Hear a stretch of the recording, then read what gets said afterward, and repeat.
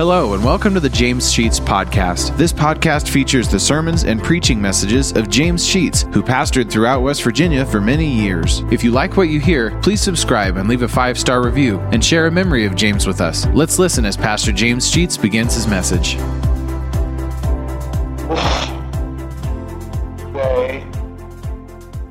Yesterday, the official day of celebration for the beginning of our country and our government, I think, demands that we pause a little while and consider those things that have taken place and reflect upon our responsibilities in them.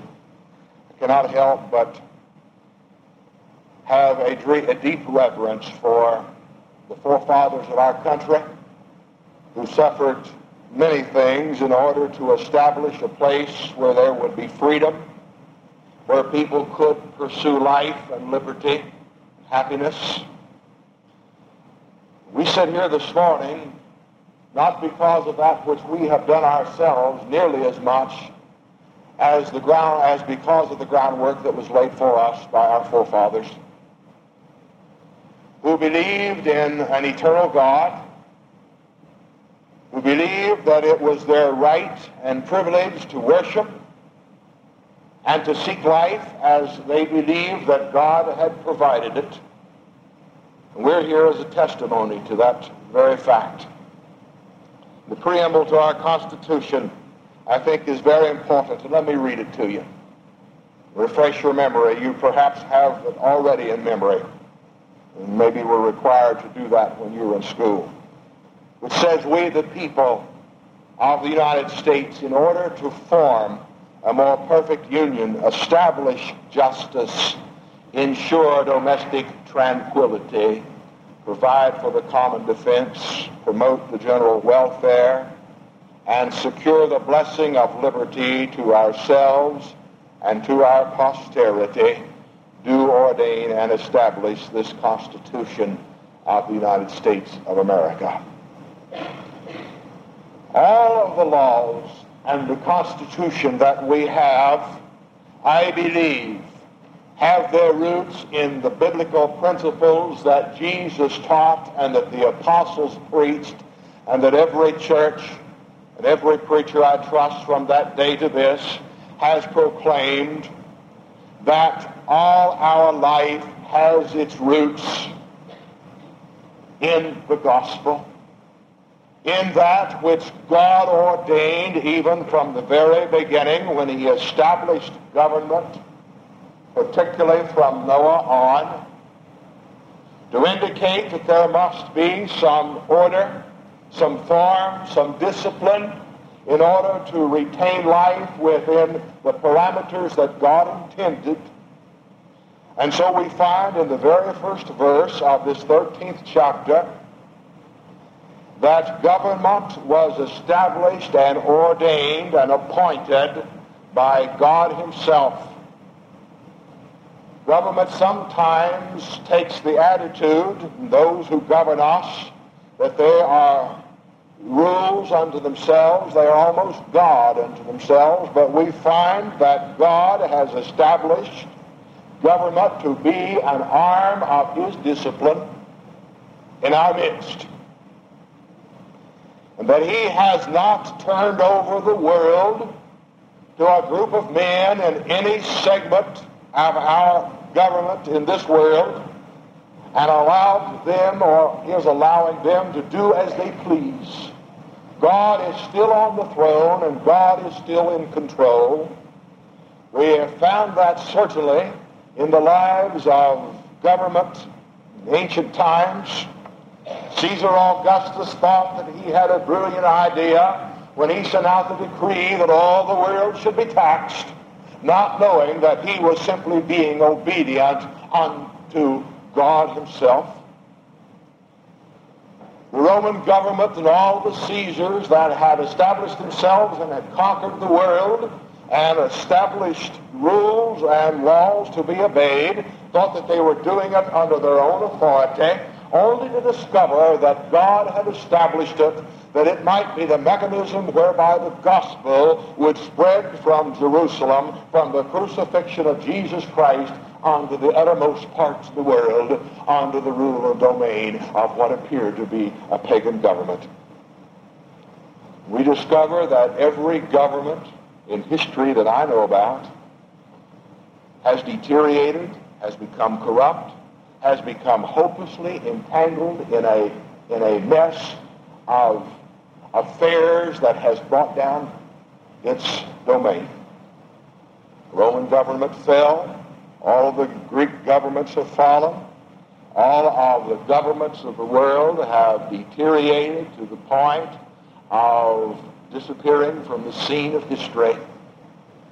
Here we live in the greatest country on earth, we believe, and we would take it as if it would never fall, but we must take note that our government, the country in which we live, will suffer the same consequences of every other one in this world unless we believe in and adhere to and acknowledge the supremacy and the dominion of God our Father and of Jesus Christ his Son.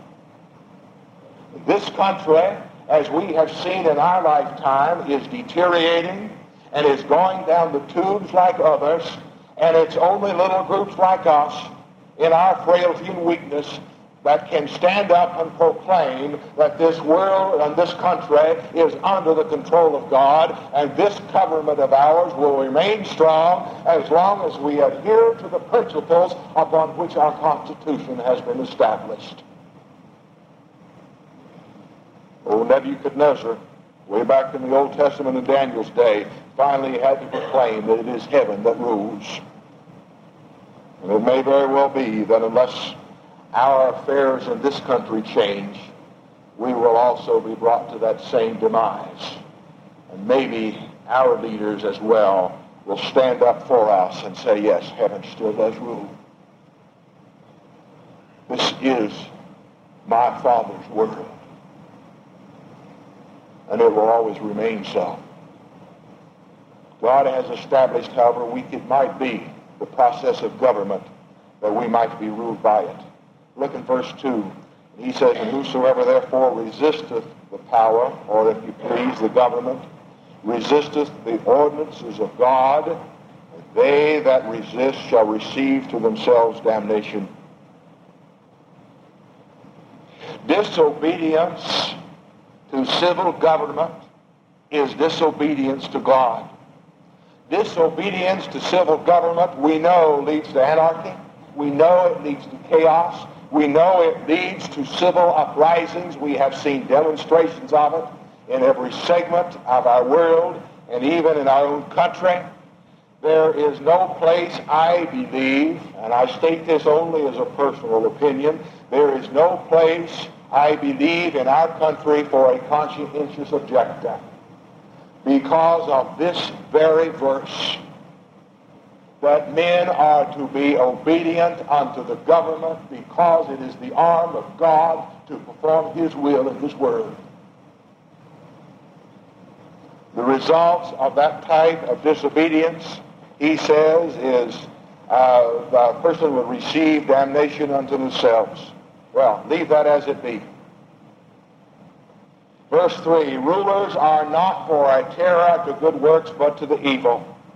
One of the obligations of government is that it must provide for national safety, national security, for the protection of its citizens, is and has always been, even from God's Word, a prime responsibility of our government. And yet we find our land in a state of lawlessness when there is little fear of our government by those who are lawbreakers. As a matter of fact, it seems to me those who are abused by the breaking of the law have more to fear from the law than those who break it. And this is a tragic commentary, I believe, upon our society when men and women and boys and girls cannot live in peace live without fear because of the segment of our society that has no concern for the laws that have been established by our Constitution and thereby ordained of God himself. Lawlessness has become a way of life. It used to simply be the crimes that we could detect, but now there are what is called the white-collar crimes. Bankers now steal from banks. It's not the Jesse Jameses.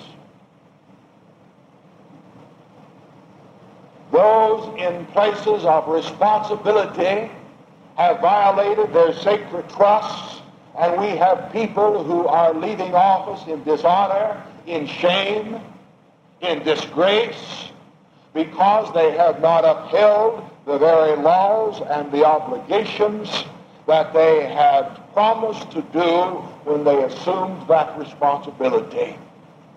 And there's something wrong in our country when we cannot depend upon and trust our leadership. We have gotten to the place that it's common knowledge that if a person is not corrupt when he goes into state government or federal government, he will be before he leaves. That's our attitude toward it. There's something wrong when that has become the way of life in our country. There are 4 words in the Greek language that refer to lawlessness. Let me give them to you. Komos, K-O-M-O-S, which means reveling, which carries the idea of creating chaos for no obvious reason. The gangs that roam the streets of our cities to wreak terror upon people, the senseless murders, the indiscriminate killings that we read in the newspaper every day that has no rhyme nor reason. There seems to be no motive behind that which is happening. It's a sick society that we have that preys upon the poor and the innocent and the elderly to take from them not only their possessions but their very life themselves. The defenseless are not defended because our society is sick with sin. And our government's responsibility is to protect us in those cases, and it cannot do so. Another word is echthra, E-C-H-T-H-R-A, which means hatred. Class against class, race against race. In the history of our country, it was the white man and the red man who were at odds. That has changed. Then it was the black man and the white man. That has not yet completely changed. It's man against man, even in our own societies. There are the conflicts amongst neighbors and conflicts with friends and conflicts in families and conflicts in churches and conflicts where we work and in the school system. We find people at odds with each other who cannot live together because of our lack of love of God and of Jesus Christ, and the hatred that has taken the place of love has eaten to our hearts that we have become lawless with each other. Third word, A-S-O-T-I-A, asotia. I may not pronounce these right. John probably can sit back there and tell me if they're accurate. It's been too long since I've had Greek. But it means abandoned. Abandoned. Or, in other words, an absolute disregard for decency.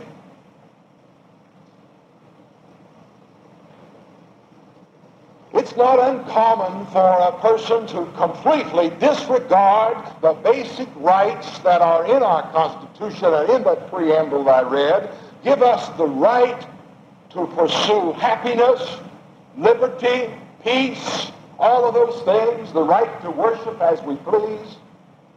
Complete disregard for what ought to be my obligations to you and your obligations to me, to allow each of us to have that liberty that is established in the gospel itself.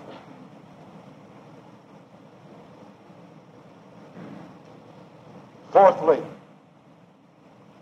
anomia, anomia, which means in itself lawlessness. That is total lack of disrespect for law and authority. There is no time in my lifetime that I can see, or in my study of history, that I could believe that there is a time in the history of this country when people have less respect for authority than today. You find it wherever you go. The school system is absolutely eaten up with the lack of respect for authority. The kids will not pay attention to the teachers. The school bus drivers have one terrible time. I know that. I've been on many of those school buses, both as students when I did some of that, and as a teacher when I tried to keep order. I cannot imagine the future of this country when there can be no discipline or little discipline exerted by those in authority upon those who are subject to the authority. And I see it happening in the homes, and that's the basis of it, I suppose, in that the homes are not exerting its authority upon its children in the proper manner, at least, to teach them to have some respect for mom and dad and for other elders and for the policeman on the corner and for the school teacher in the school and for any other person in authority. This day of respect, of yes ma'am and no ma'am and yes sir and no sir, has long since gone, and it's not uncommon for people to have utter disrespect for anyone, to throw rotten eggs, if you please, at them as an illustration of saying, I don't care what you say, I am going to do as I please. Has that not come out of the lack of teaching in the home, and I believe also in the church, when we have not taught some basic principles that is the very basis of our life in these United States? We're going to have to get back to some of these basic principles if we're going to have a country. The crime rate has increased. Organized crime is one of the greatest money makers in this country. Probably the greatest business that we have in the United States today is organized crime. Shoplifting is that which is done because of a person wants to have a thrill.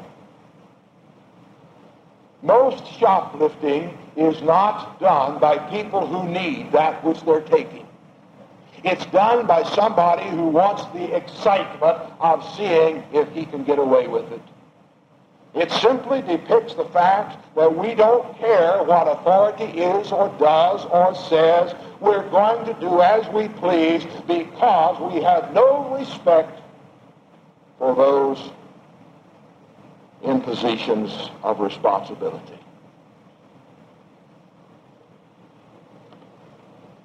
Now, I'm going to say some things that all of you are not going to agree with now. So you just agree with it if you do and disagree if you don't. That's okay. I'm very concerned as I spend a considerable amount of time at the state prison in Moundsville. Not as an inmate, you understand. As a visitor, I get out at the end of the day. They lock me in, and I stay in there till I'm ready to leave, and then they unlock the doors, and I'm always wondering if they're really going to unlock the doors, but so far they have, and let me back out. But as I observe the goings-on inside that prison, one of the reasons that we have it, we are told, is to rehabilitate those people for society. And I have yet to see very much rehabilitation taking place. And it seems to me of those that I have talked with, and one or two that I know fairly well now in that prison, that when they are let out, their attitude towards society is going to be worse than it was when they went in. This is a concern to me. There is not much rehabilitation going on in our penal systems. But there is the attitude that we must bend over backwards to protect the criminal and make sure that he has all of his rights protected, and I support that. But I think we have lost something when we don't equally recognize the rights of society. We have banished capital punishment, which I do not believe the Scripture teaches. This is the point I'm sure that some of you are going to jump on with both feet. I recognize the Scripture says, "Thou shalt not kill." But the way I read the Scripture, that was not addressed to government, that was addressed to individuals. I cannot kill as an individual. But government is the authority of God to maintain law and order. He ordained it and established it, and I believe that the Scripture does not support the taking away of capital punishment on that basis that the Scripture says, "Thou shalt not kill." And I think that capital punishment is a necessary evil for the maintaining of law and order, and we are going down the tubes because there is smaller and smaller amounts of law and order in our country. Well, let me say one other thing, so I'm out of time. Verse 6 and 7. One of the responsibilities of government identified in verse 6, that is of fiscal solvency. I don't know where we're going, but I'm sure all of you sense the same unrest that I sense, not only in our federal government, but in our state government, when there does not seem to be very much concern for solvency. I don't know how long it's going to take for our national government to go bankrupt, but it can happen, and it will happen if we continue on the same road that we're continuing. And every president seems to come along and say, "I'm going to reduce the national debt," and I have never yet seen it reduced. It is continually going up. It makes no difference what party is in politics, or what politics is in, what party is in, whether the president is Republican or Democrat. We have a problem to face in recognizing some fiscal responsibility in our government that I see is not there. We are now faced with that same problem in our state government that I never thought would exist, because our Constitution calls for a balanced budget. Listen, it's not balanced. You know that if you read the newspapers. Thank you for listening to today's message. If you like what you hear, hit the subscribe button. You'll receive automatic notifications and downloads when a new message is added to the podcast. Also, please leave a 5-star review and take the opportunity to share stories, memories, and appreciation for James Sheets and how God used him to impact your life. If you'd like to know why and how this podcast got started, check out our first episode. Lastly, if you want to donate to help offset the cost of operating this podcast, you'll find a link to our PayPal account in the podcast description, and email us at james.sheets.podcast@gmail.com. Thank you for listening, and remember to trust in God for today and for all of your tomorrows.